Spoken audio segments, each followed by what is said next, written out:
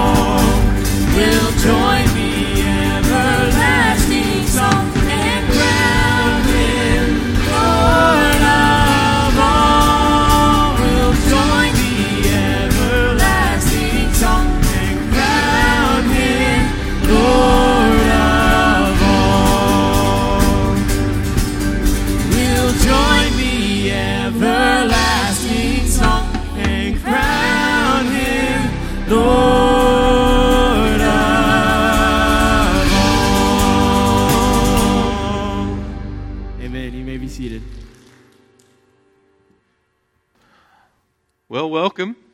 Glad you're here this morning. I'd like to extend a welcome to you if you're a visitor with us. My name is Matthew, and there should be a card right in front of you. I don't see any visitors, but maybe I just don't see you. Would like to invite you to fill that card out and drop that in the offering plate this morning. And as you're offering to us, allow us to reach out to you, pray for you, see if there's anything we can do for you. Would greatly appreciate that opportunity. So, real quick, a few announcements, things going on. After our time in here, we'll have a very brief business meeting after service. And so, if you're a member, hang around.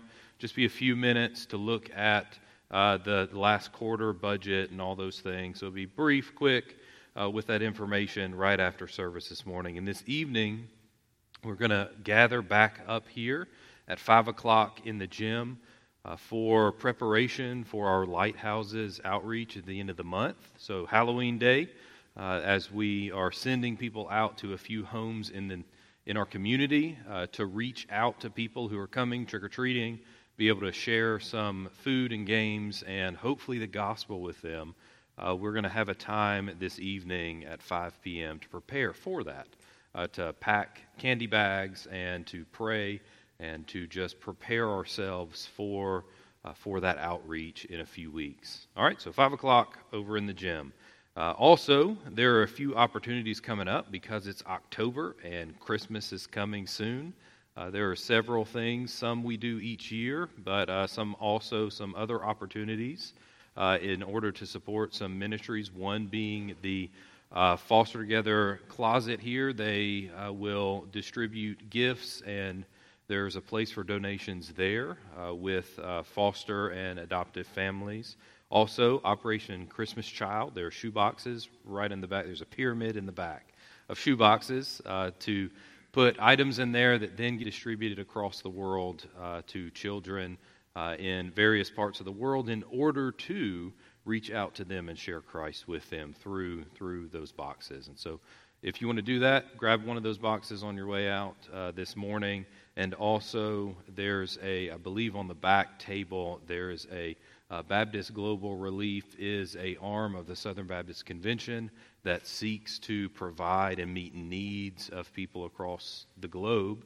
And there's an opportunity to give for that end, to purchase a goat for a community or for a family or other meet needs there through that. And so that's another opportunity this time of year around Christmas. All right, so we've been memorizing Scripture. Deuteronomy 6, 4 and 5 are our verses that we've looked at, and this is called, y'all remember what this is called? The Shema. There we go. So the Shema. So let's recite it, and we'll talk about it real quick. So, hear, O Israel, the Lord our God, the Lord is one. You shall love the Lord your God with all of your heart and with all of your soul and with all your might. Deuteronomy 6, 4 and 5. So, take this with you. Memorize this. This scripture is to be memorized, chiseled on our souls, that it would be with us. And so, as this scripture says that the Lord, our God, our Lord, He is one, and that you shall. It's a command. It's imperative. You shall love the Lord your God. It's incredible. He is the Lord. He has created all things, and yet He tells us to love Him. That His command is obedience. It could be coerced, yet He desires for us to come to Him, to love Him. God is lovely. God is glorious. He is an absolute authority, yes, but He also is to be beheld in love for the goodness of who He is, the greatness of who He is, the beauty of what He has made comes from Him, the beautiful, glorious Lord that He is. Love the Lord your God with all your heart and with all your soul and with all your might. Let's pray. Father God, I thank you. God, I thank you that you are lovely. You are the Lord over all. You've created all and you sustain all, and you have given us life. Our days are in your hands. Our hairs are numbered by you. Thank you, God, for your imminent compassion and grace and kindness. You have met our needs. You continue to, in so many ways that we are not able to anticipate, in so many ways that we really don't perceive. You take care of us, God. Thank you, Lord. Thank you. God, may we see you as you are. May we see you as the alluring, kind God that you are, that in the face of our sin and our rebellion, in the face of our hardness of heart, that you bestow grace, that you are patient, and you are kind. Lord, may we see your abundant and great, limitless love for your people, and that draw us to a place of realization that you are utterly lovely. You are utterly to be desired by us. And God, may that impact us. May, Lord, we learn to love you with all our heart, all our soul, and all our might, God. May we be a people, Lord, that loves you with all we are.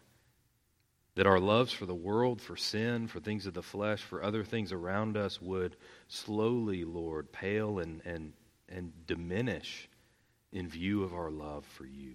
So God, would you be, Lord, with the things coming up, the things we've talked about, the different ministries and opportunities, outreaches that God, that your people, Lord, that we, Lord, would go with a fervor and a love for you and a love for the lost, a love for others, that they would come to know you through these efforts. These would not just be benevolent, good things to do, but, Lord, out of a heart that loves you and that loves others, that they would see you and come to know you, that would be what we're doing. That would be where we're coming from, Lord.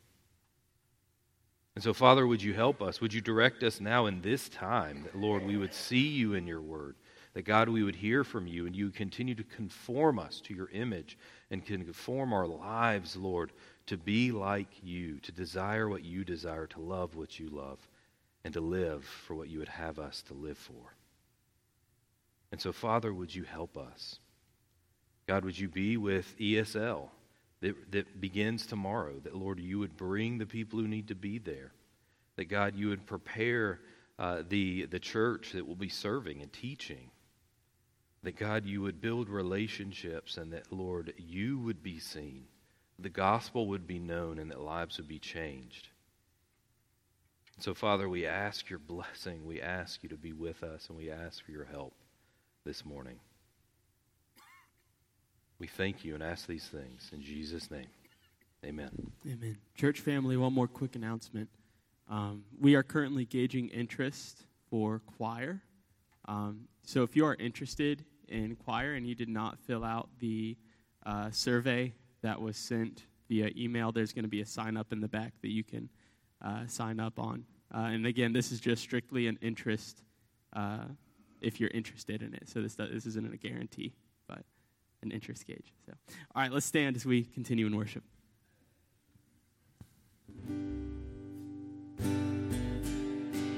Praise the Lord. His mercy is more.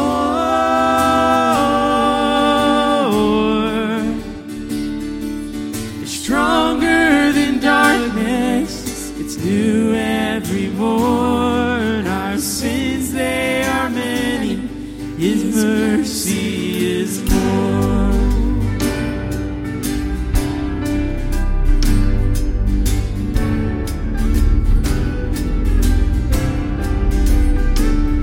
What love could remember the wrongs we have done?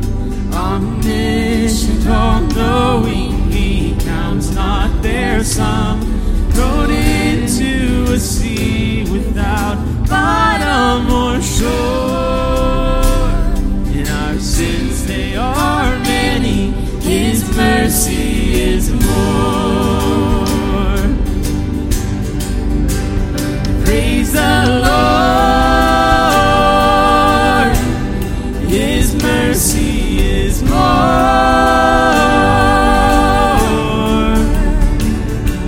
Stronger than darkness. It's new every morn. Our sins, they are many. His mercy is more.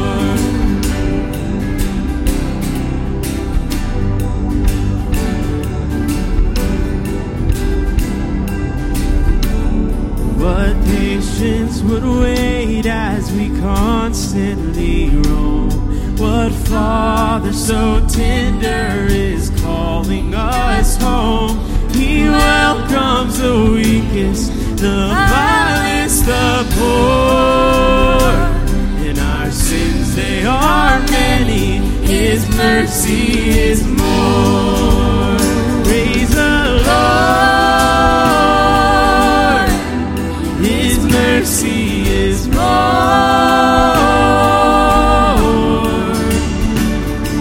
Stronger than darkness. It's new every morn. Our sins, they are many. His mercy is more.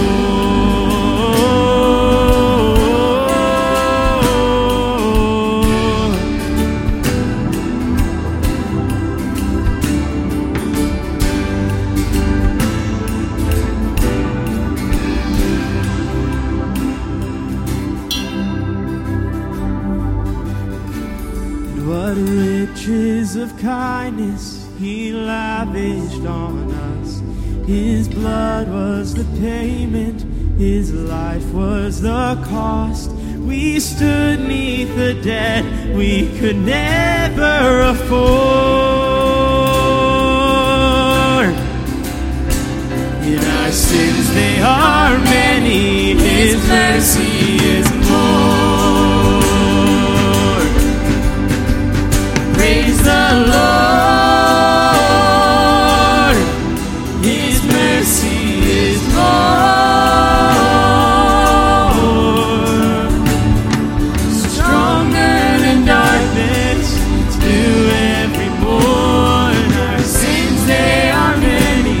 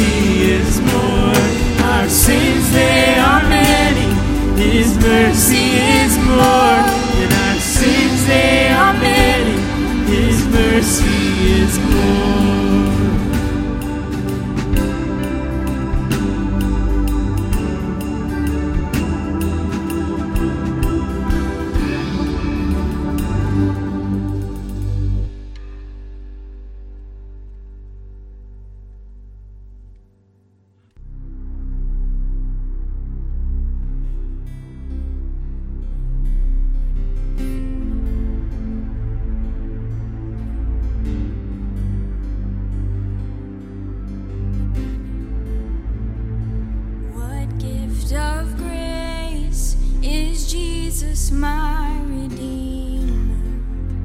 There is no more for heaven now to give. He is my joy, my righteousness and freedom, my steadfast love, my deep and boundless peace. To this I hold, my hope is only Jesus, for my life is wholly bound to Him. Oh, how strange and divine, I can sing, all is mine, yet not I, but through Christ in me.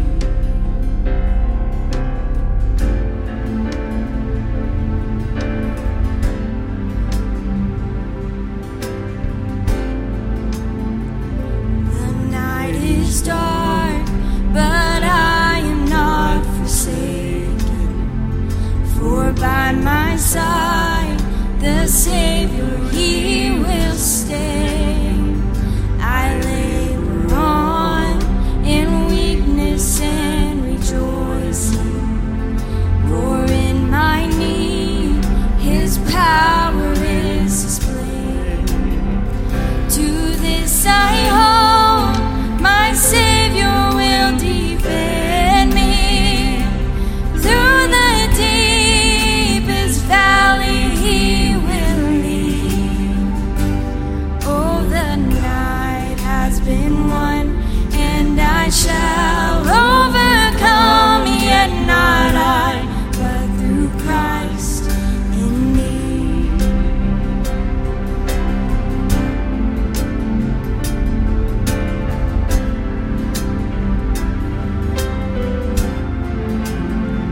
No fate I dread, I know I am forgiven. The future sure, the price it has been paid.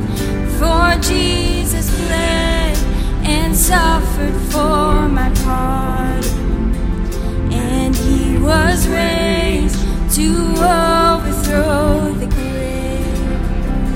To this I hold, my sin has been defeated. Jesus now and ever is my plea. Oh, the chains are released, I can sing, I am free, yet not I, but through Christ in me.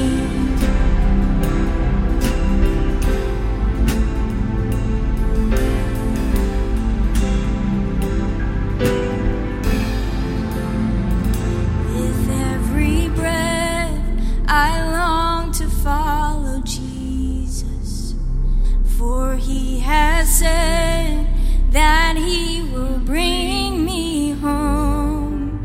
And day by day I know He will renew me, until I stand with joy before the throne. To this I hold, my hope is only Jesus, all the glory evermore to Him.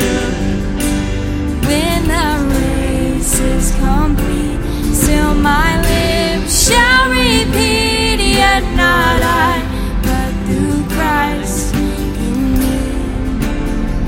To this I hold, my hope is only Jesus, all the glory evermore to Him.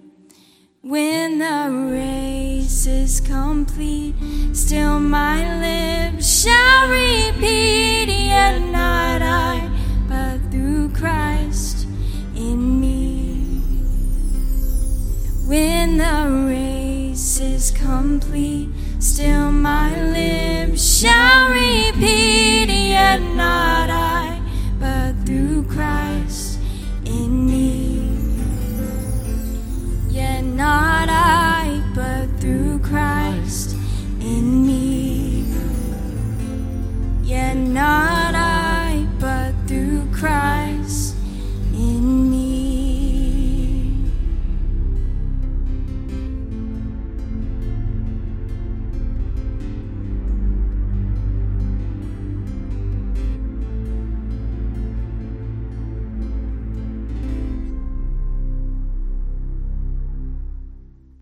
yet not I, but Lord, through you in me. Father, thank you. Lord, that you saw fit to sacrifice yourself so that we might be made right with you, so that we might be able to glorify you in all that we do. God, I pray that that's what we do, whether we eat or drink, whatever we do, Father, that we can do it to your glory. And Lord, that we can truly say when this race is complete, when we have run the race with endurance, and we stand before you on your throne, we can say that it was you in us. Lord, that we can understand that the only good that comes from us is you. So, Father, thank you. Thank you for the sacrifice. Thank you for redemption. Thank you for forgiveness. Thank you for repentance. Lord, all of these gifts that are from you and you alone. Father, thank you. God, I pray that as Pastor Stephen Webb comes and brings this word, God, that you will give us ears to hear, but more importantly, God, hearts to understand that we can leave this building and be your church as we go and love our neighbor, as we go and love our community. So, Father, help us to love well our neighbor. Help us to love well those around us. And in doing so, help us to love you well. So, Father, it is only if we love you that we'll be able to love them. So, Lord, thank you for this time. We love you and we praise you. It's in your name we pray. Amen. You may be seated.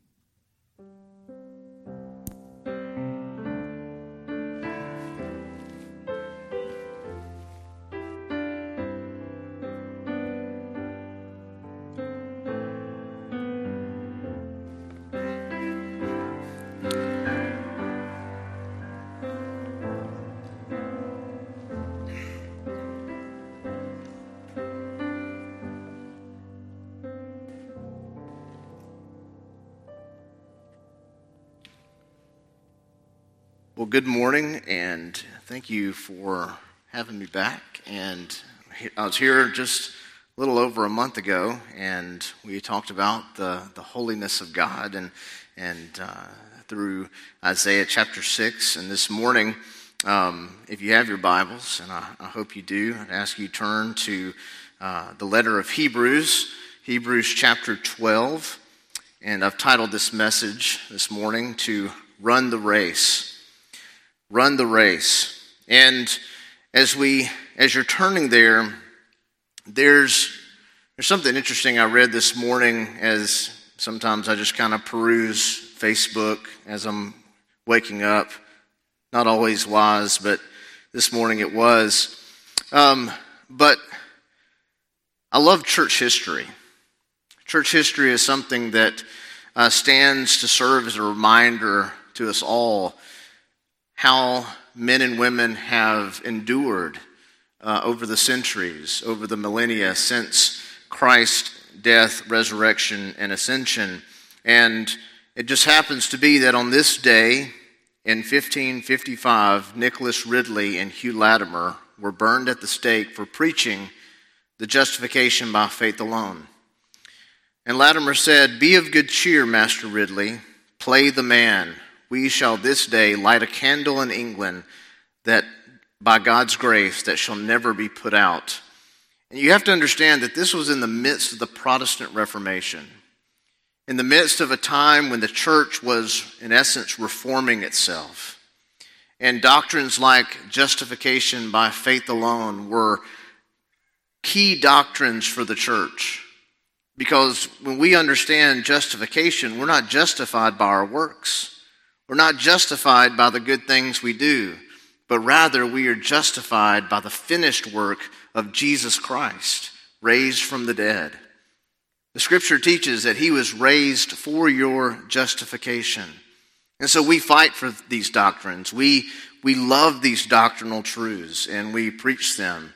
And it ties in with really what we'll be talking about this morning in Hebrews chapter 12, verses 1 through 3, that we want to run the race that God has set before us in such a way that would give him honor and give him glory. If you were there, let's read these verses.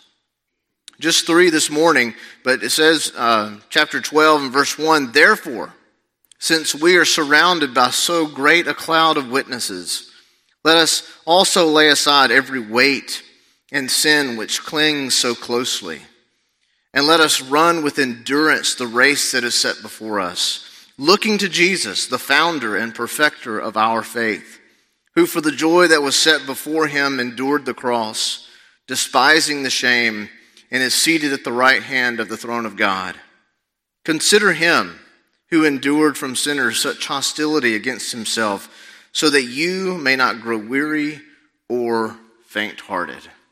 Let's pray together. Father in heaven, as we come before you this morning and we consider these verses, I pray that our hearts would be enlightened and encouraged, and that we would run this race that you have set before us and run it to the end, and to run it with all of our might, looking to your Son, looking to Jesus, who is the author and the perfecter of our faith. Father, this morning be with us as we look into your word.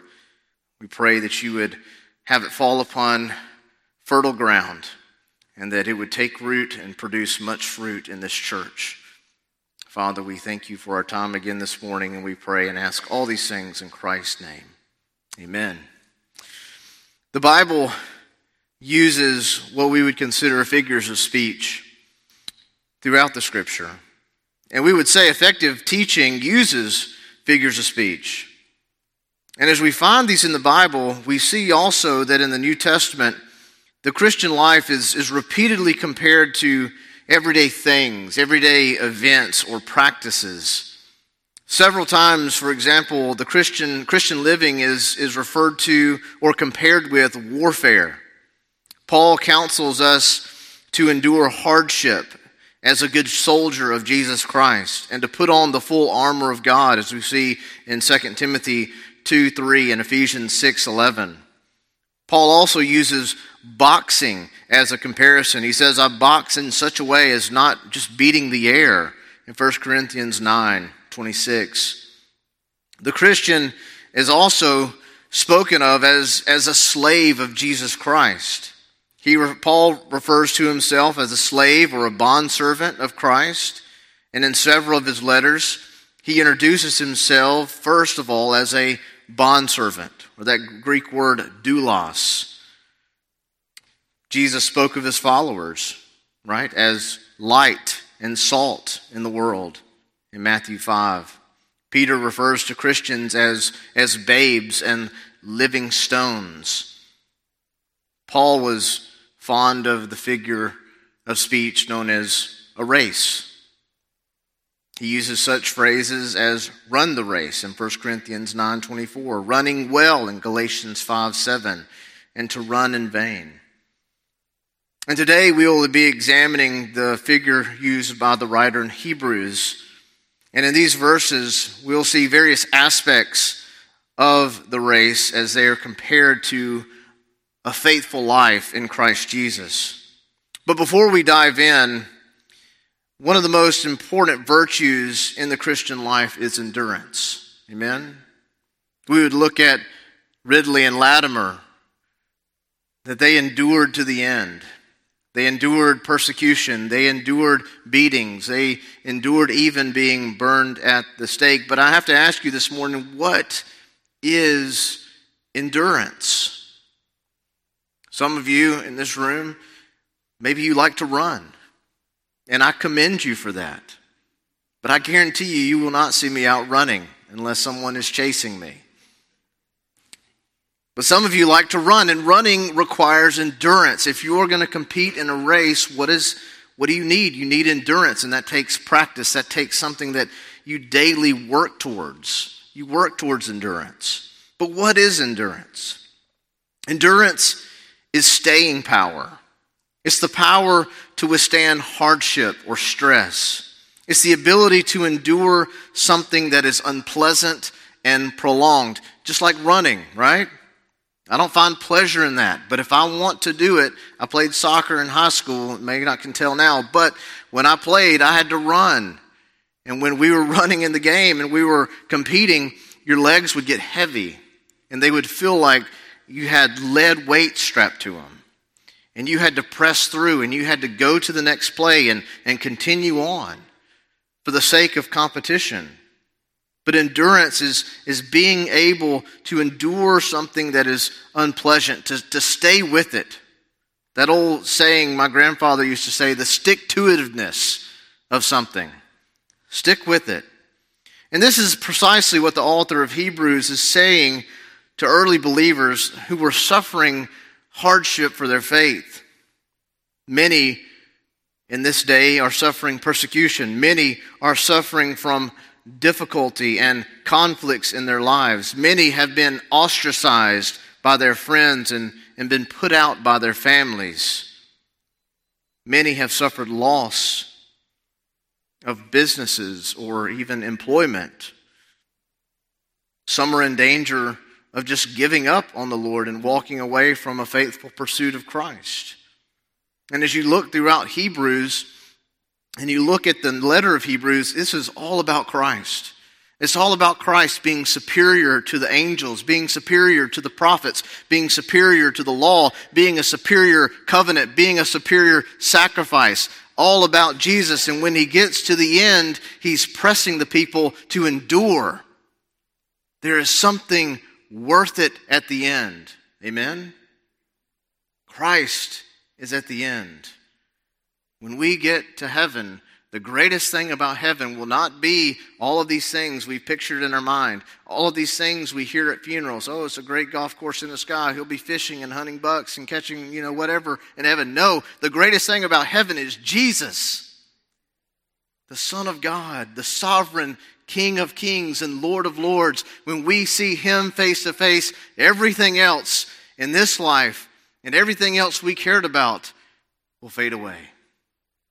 Because he is superior in all things. And so the author of Hebrews writes these letters, these words, to instill a deeper resolve in those believers and in us today.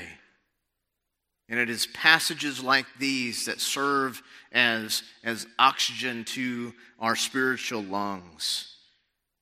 And this important passage gives us encouragement. It inspires us to live our Christian life with endurance and to also be an example of faith. And so the first 3 verses in chapter 12 give us 3 exhortations to encourage us to run the race, to run this race with endurance. And the first point this morning is that we must be equipped for the race. And a little subpoint here, we must recognize those who went before us. Whenever we see a therefore in the text, we always have to ask the question, what's it there for? Why is the therefore? What's it there for? And we points back to chapter 11, which we would understand to be the hall of faith, as the writer of Hebrews is giving us great examples of those who have gone before us, great examples of those who served well, and though they did not receive what was promised, they continued in their race and they ran. And he says, therefore, since we are surrounded by so great a cloud of witnesses, there's a cloud of witnesses around us today.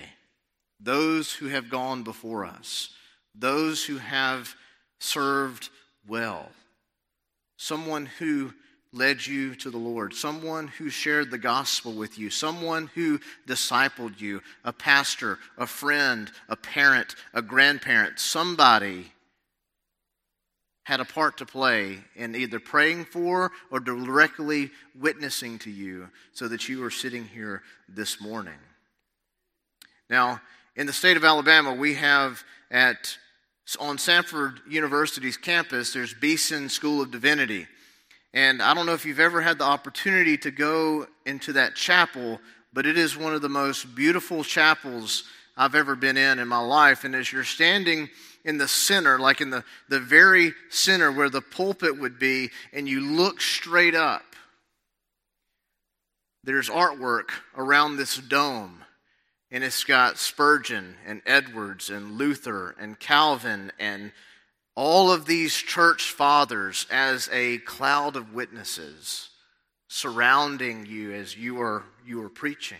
It's just a beautiful reminder of those who have gone before us. And I encourage you, if you're ever in Birmingham and you can take a tour of that chapel, it's beautiful. I had the opportunity to attend a graduation there a few years ago, and I was just taken aback with just the beauty and the design and all the imagery that was put in. But in verse 1, we see the writer reaches back into Hebrews 11, as we would call God's Hall of Fame, or the heroes of the faith who persevered and endured. These mentioned are Old Testament believers who have already finished their race. They are now observing us, they are not observing us, but they are bearing witness to us by the example of their lives. And we can look at Old Testament examples and draw encouragement from them as we run our race. We can see the failures of David. We can see the successes of Solomon and also his failures. We can see how these ran their race and endured to the end. But we recognize those who went before us as also we must remove all weights. He says, let us also lay aside every weight and sin which clings so closely. As we run this race, we all have encumbrances that are slowing us down. And in reality, we have to let them go. We must let them go. When the writer of Hebrews says lay aside, he is telling us to strip down, to put off, to put aside every weight.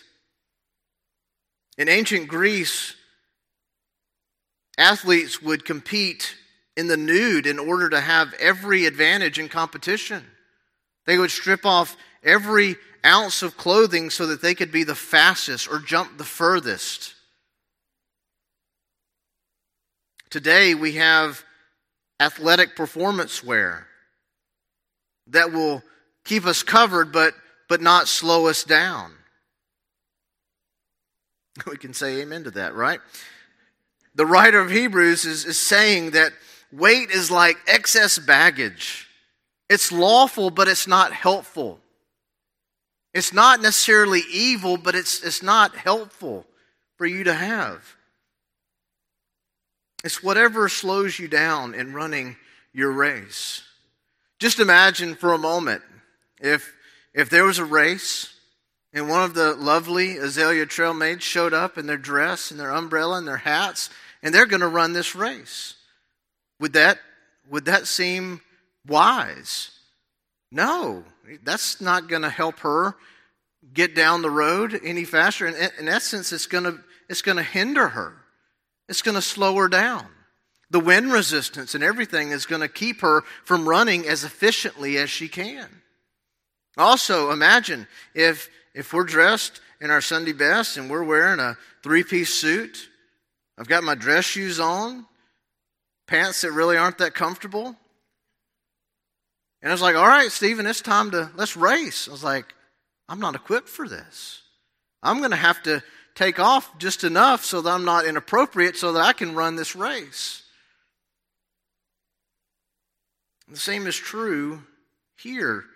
If you're not wearing the proper attire, you're not going to win.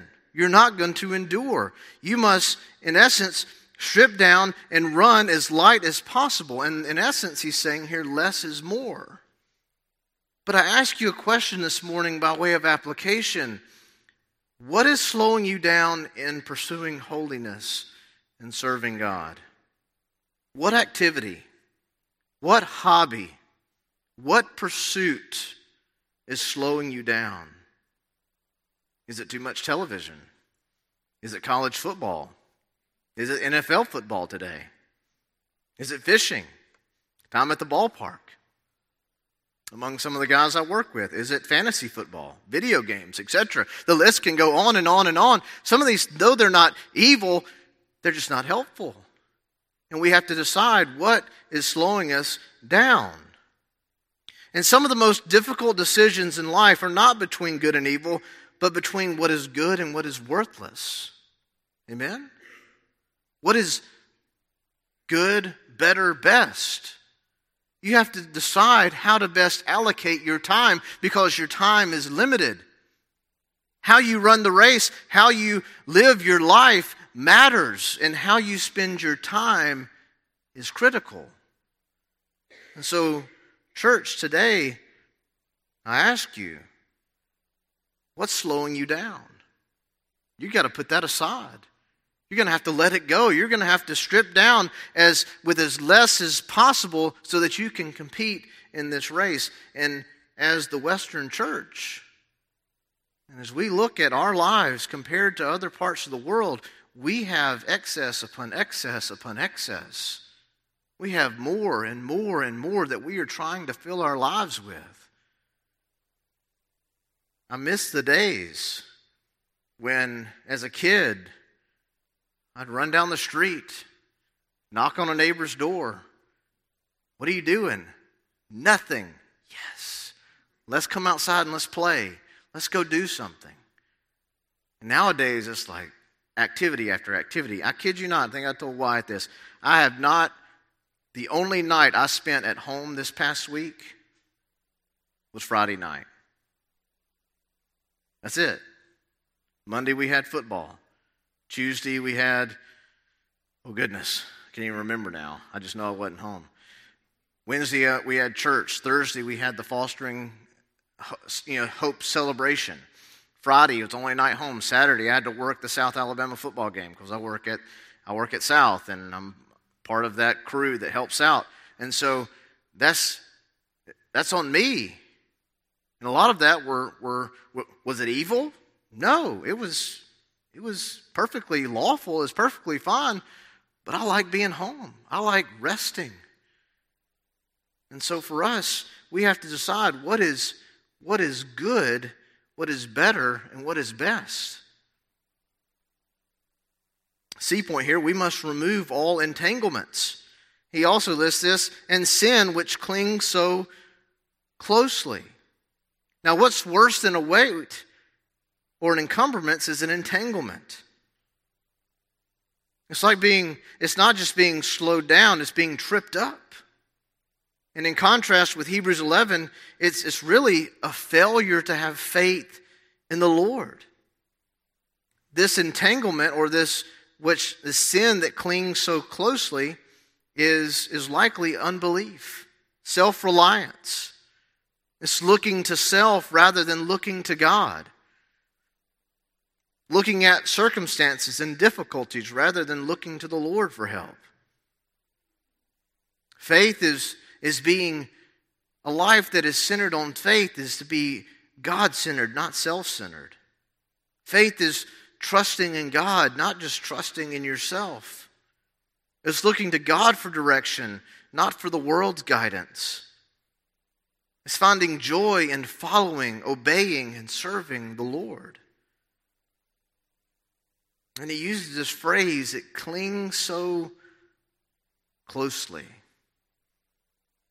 It means easily ensnaring, obstructing, or constricting.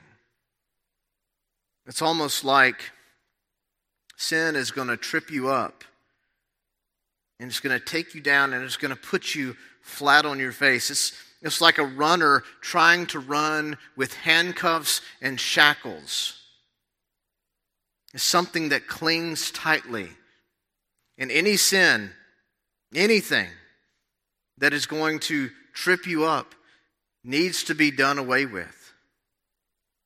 Now, this type of entanglement or this type of sin that clings so closely takes different forms. It could be prayerlessness.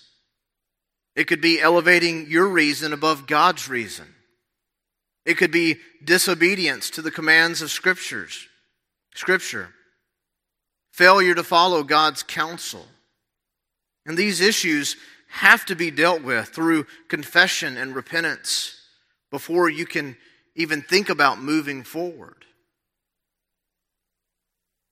I have several men that I disciple on a weekly basis. And I meet with them, we text, we call, we talk, and we ask each other the hard questions. And they'll ask me hard questions. They asked me some this week, and I was honest, and I said, I've failed in these areas, and I outlined them. I was like, this is where I need to repent. Here's where I need to confess my sins. And there's times where I'll ask them hard questions. And as I was thinking through these passages and looking through them, Friday afternoon, I was talking with a buddy of mine. I was like, man, what is it that slows us down? What is it that in your life, just give me something. And he was talking about a relationship that he had with a buddy of his at work that just wasn't profitable. And at times we have to understand that sometimes following Christ means that we have to cut off relationships. Sometimes we have to even cut off our family because they are too much a distraction for what he has called us to in gospel ministry. Those are hard things. Those are hard things to do. But Jesus tells us even hard things. If you love your mother and your brother and your father and your sister more than you love me, you cannot be one of my disciples. And that cuts to the core because family is the most important thing we hold on to in our worldly lives. Those are the people that we can call on and rely on. But Jesus is calling for us to be supremely devoted to him. And so everything has to be stripped away. Entanglements have to come off. Things that cling too closely have to be removed. Because with those things attached to us, we cannot run the race that he has called us to. The fourth subpoint here, that we must endure the race. And then he says, let us run with endurance the race that is set before us. Lay aside the weights, remove the entanglements, and run. Take off. Run with freedom. Run with just utter abandonment, like going headlong into what God has called me to. And so after two negatives that the writer of Hebrews gives us, two negatives that need to be laid aside, we now have a positive exhortation.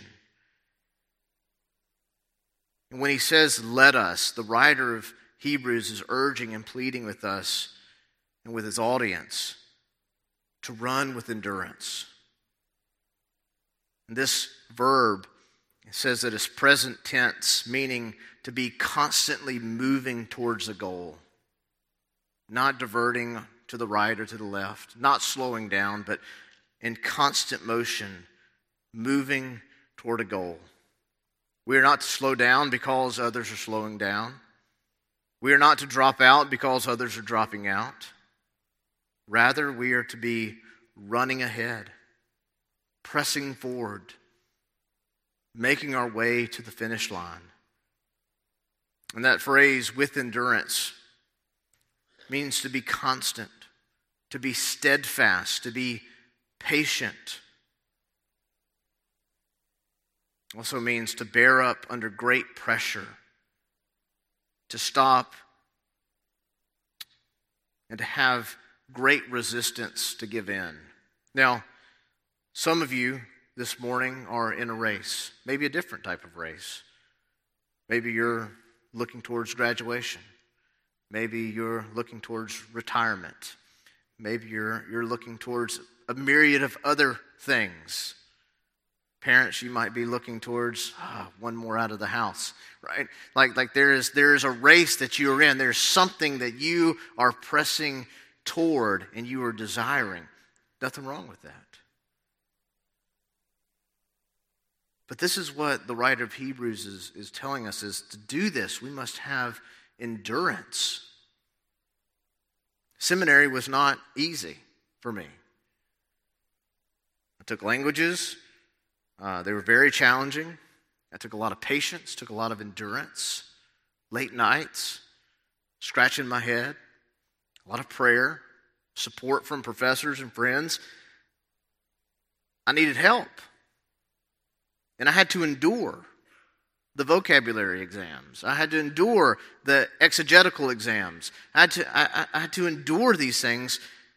Why? Because I desired to finish. I desired to press on in ministry and pursue what God had called me to. The same is true in any profession. Any sort of advancement, you have to endure. You have to endure hard things. And so this morning, I ask you, are you running the race that is set before you? Some people think you have to go on the mission field or plant a church to run God's race. But that's not necessarily true. God's race is right where you presently are. As a mom, as a father, as a student, as an employee, as an employer, whatever position you are in, that is the race that God has set before you. It is in your family, it's at your job, it's in your neighborhood, it's at your school, it's here at Faith Family Fellowship, right? And so, as we live in a world of failure and disappointment, and we live in a world of challenges and difficult, where are we to look for this encouragement to endure? Where and to whom are you looking? But this is critically important. Second main heading here, we must look to our example of faith. We must look to our example of faith. I always say, how and to who? Looking to Jesus. We are called to fix our gaze on Christ. We are called to look to Him. We may at times glance at the cloud of witnesses around us, but we must set our gaze upon Christ. And as we are looking to Christ, that means that we are looking away from other things. As we are looking to Christ, we are looking away from the things that entangle us. We are looking away from the things that weigh us down. I love this old hymn, turn your eyes upon Jesus. Look full in His wonderful face. Right? And as we look in His face, all of these things, they grow strangely dim in the light of His glory and grace. Right? That's the mindset that we need to have as believers, is that as we look to Christ, everything else fades away, because as we look to Christ, as we look to Jesus, He is our singular object of faith. There's nothing else that we look to in our lives, in our Christian lives, other than Christ. He is our example for us. In Hebrews 2:10, Jesus is called the author of our salvation. And here, in chapter 12, He is called the founder of our faith. He is the author, the pioneer. He is the source of all faith. That's who we are to look to. We look to Him for guidance. We look to Him as our example. We ask, why? Because He's the founder. He's the perfecter of faith, and He has also secured our salvation. I love this. As we look, it says, who for the joy that was set before Him, He endured the cross, despising the shame, and is seated at the right hand of the throne of God. And I love this mindset, who for the joy set before Him. you have to pause for a moment when you're thinking about those words. As the writer of Hebrews is setting us up, for the joy that was set before him, he did what? He endured the cross. He despised the shame. And I pause for a minute when I'm studying this and reading it, like how can you have joy knowing that you're about to be executed? Like that's otherworldly. Like that is not in my flesh. My body does not want to endure that. But as you look at faithful men throughout the Scripture, faithful women throughout church history, there are many who found joy and peace as their lives were ended for their faith in Christ, as they became martyrs for Christ. But Jesus, he is the one who has secured our salvation. He set the example for us in endurance. Only what was at the end of the race could have motivated Jesus to leave the perfection of heaven and to endure a world that is just sin-infested. During the agony of his race on earth, he looked ahead. He set his face towards Jerusalem. He knew what the outcome would be. And it would not be his death, but it would be eternal life for all who would believe. Amen? That's the hope that he had because it was guaranteed for him. He knew he's the author and perfecter of our faith. We, on the other hand, we are looking in faith and hoping, Lord, I believe this to be true. I'm holding fast to these truths. But Jesus, he was confident. It says that he endured the cross. It shows us that he ran with endurance while he suffered ridicule, scorn.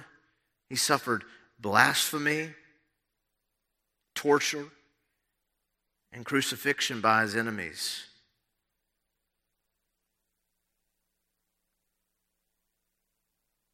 I remember as a young believer thinking, why would God do that to his son?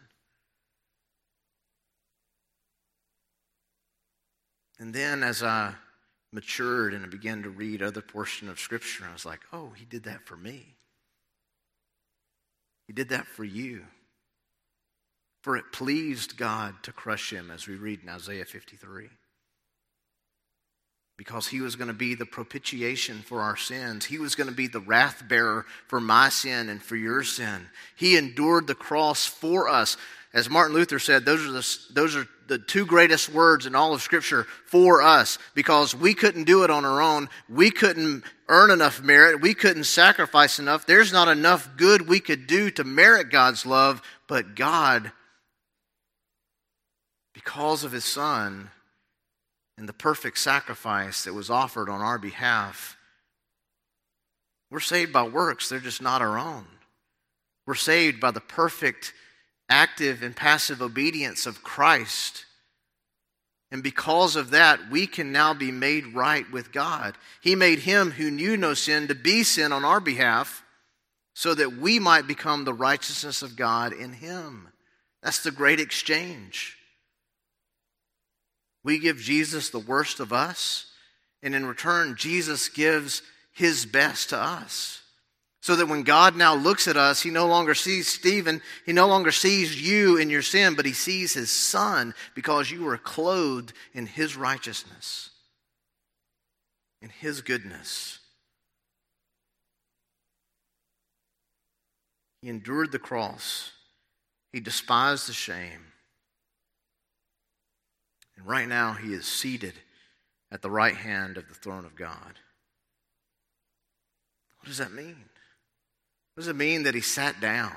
One, it means that he's finished. Amen? He's done. There's no other work that needs to be done, what he is doing now at this very moment as he is seated at the right hand of his Father, making intercession for you and me.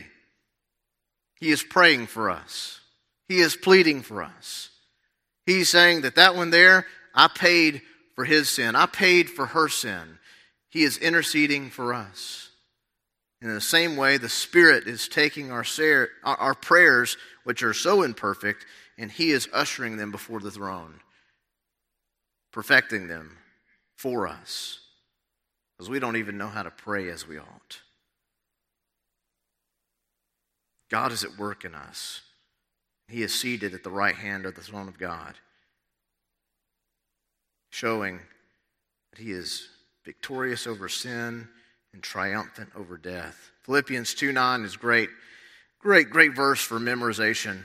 Therefore God has highly exalted him and bestowed on him the name that is above every name.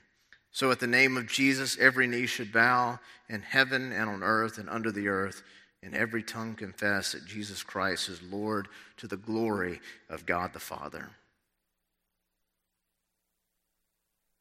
The third main heading here: we must not lose our enthusiasm.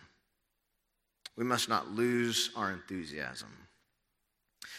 Now, somebody shared this with me a few years ago, and I used to think, somebody who's enthusiastic, right? You think of them as being very kind of pumped up, excited, right? They're enthused. But when you break down that word, you know what it means? It's two Greek words. It's en theos. It means to be in God. To be enthusiastic means to be in God. Those are the two Greek words that are used in enthusiastic. And I was like, oh, that's kind of neat. That'll preach. But we must not lose our enthusiasm. We must not lose our mindset that we are in Christ, that we are in God. Paul uses that term in Christ over 126 times. So it's important, right? If he repeats it that many times to say that you are in Christ, positionally in Christ, positionally in God, that is critical for us to understand. And so this morning we have to consider for a moment what that means. And in verse 3 it says, consider him. Consider who? Consider Christ. Consider him who endured from sinners such hostility against himself. 2 Timothy, I believe it's chapter 3, it says, all who desire to live a godly life in Christ Jesus will be persecuted. You will face persecution if you live a life that is countercultural to this world, if you live for Christ. That's a guarantee. But the hope we have that if they persecuted Jesus, how much more then are they going to persecute me? And this is why we must look to Jesus. We must look to him because difficulties and challenges are going to come. He endured hostility. We look to him when we are engaged in hostility against us. The word consider here means to think upon or to take account of. To think very carefully about and analyze how Jesus endured and persevered under hostility from sinners. We must consider Christ because he is our ultimate example in every area of life for us as believers. He suffered hostility every step of the way, from his birth unto his death. King Herod wanted to put him to death. The Jews eventually cried out, crucify him, to where Pilate was in essence forced to, we have to appease the people so that there's not a violent uprising in Jerusalem. Jesus was oppressed. He was threatened. He was blasphemed. He was conspired against. He was slandered. He was arrested, tried, and crucified. And for some parts of the world, those things are still happening. I was reading few months ago a report in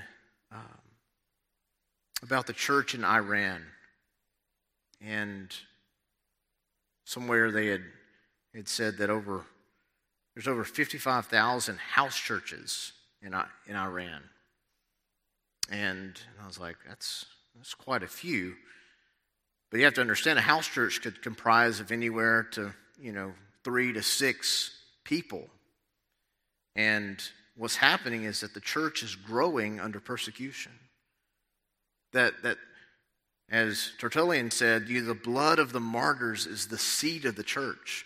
The more you try to stamp it out, the more you try to persecute it, the more it's going to grow. The church is like kudzu, right? The more you try to kill it, the more it's going to come back with all its vengeance. The church will endure. And we are called to endurance. And this is the encouragement, so that you may not grow weary or faint-hearted. The purpose for us considering Christ, the purpose of us looking to Jesus, is so that we would endure, that we would not grow weary or faint-hearted. We have the tendency towards being fearful. We have the tendency where we become weary and tired to the point we just want to give up. We want to throw in the towel. Kind of done with this. I want to move on to something else. And I see this sometimes in my children. Sometimes I see this in some people I work with. And because things aren't necessarily going their way, they just want to give up. One of the saddest realities that I see on a daily basis, or sometimes just a weekly basis, is another minister that has stepped out of the ministry for one reason or another. And I would be lying to you if I haven't thought about stepping away before. Because it's hard. Ministry is difficult. Ministry has its unique challenges. Ministry can be at times burdensome. But when we take to heart what the Scripture gives us, and we look to Jesus, we look to the great shepherd, we look to the one who has endured and who has persevered and has come through the other end for us, I have no reason to quit. We have no reason to throw in the towel. Because if we hold these truths in the Scripture to be concrete, resolute, guess what? We win. In reality, we've already won. We're not fighting for victory, we are fighting from victory. Amen? And so we have to stop living this defeatist mindset. We are to live in such a way with a confidence that, you know what, when I preach the gospel, it's not how well I articulated, not how well I drew out this diagram, not how well I communicated the truth of the gospel. That doesn't matter. Guess what matters? Are you faithful to do it? Because it's not about you. God will save His people. I love the imagery, right? The gospel's like throwing seed, right? We're broadcasting it, sharing it, broadcasting it. And guess who causes the growth? Well, Paul gives us this illustration. He says, for I planted, Apollos watered, but guess who caused the increase? God did. God caused the growth. And if any of you have ever gardened before, you put that seed in the ground, you water it, you stand back. Who caused that thing to germinate and to grow? You just put it in the right environment. You did your part. Now God has to do His. One of my mentors and friends who passed away earlier this year, Brother Ed Lacey, he used to say, in salvation, you know what? We have our part on this side, and God has His part over here. And we're not to be over here. We're not to emotionalize the gospel call. We're not to try to deceive people into coming to Christ, or being so persuasive that we're trying to do this over here. But we want to do our part and share the gospel and let God and the Holy Spirit do their part and save the people. Because again, that gives us confidence, right? When we understand that that is how God works, we can have confidence in knowing that when we share Christ, when we do the work of the ministry, and whatever we do, whether we eat, we drink, whatever the case may be, we're doing it for the glory of God. And we're doing it to see His kingdom grow. And so he says, we look to Jesus so that you do not grow weary or faint-hearted. I encourage you, study the life of Christ. See how He persevered. Invest time in learning more of your Savior. And as I conclude this morning,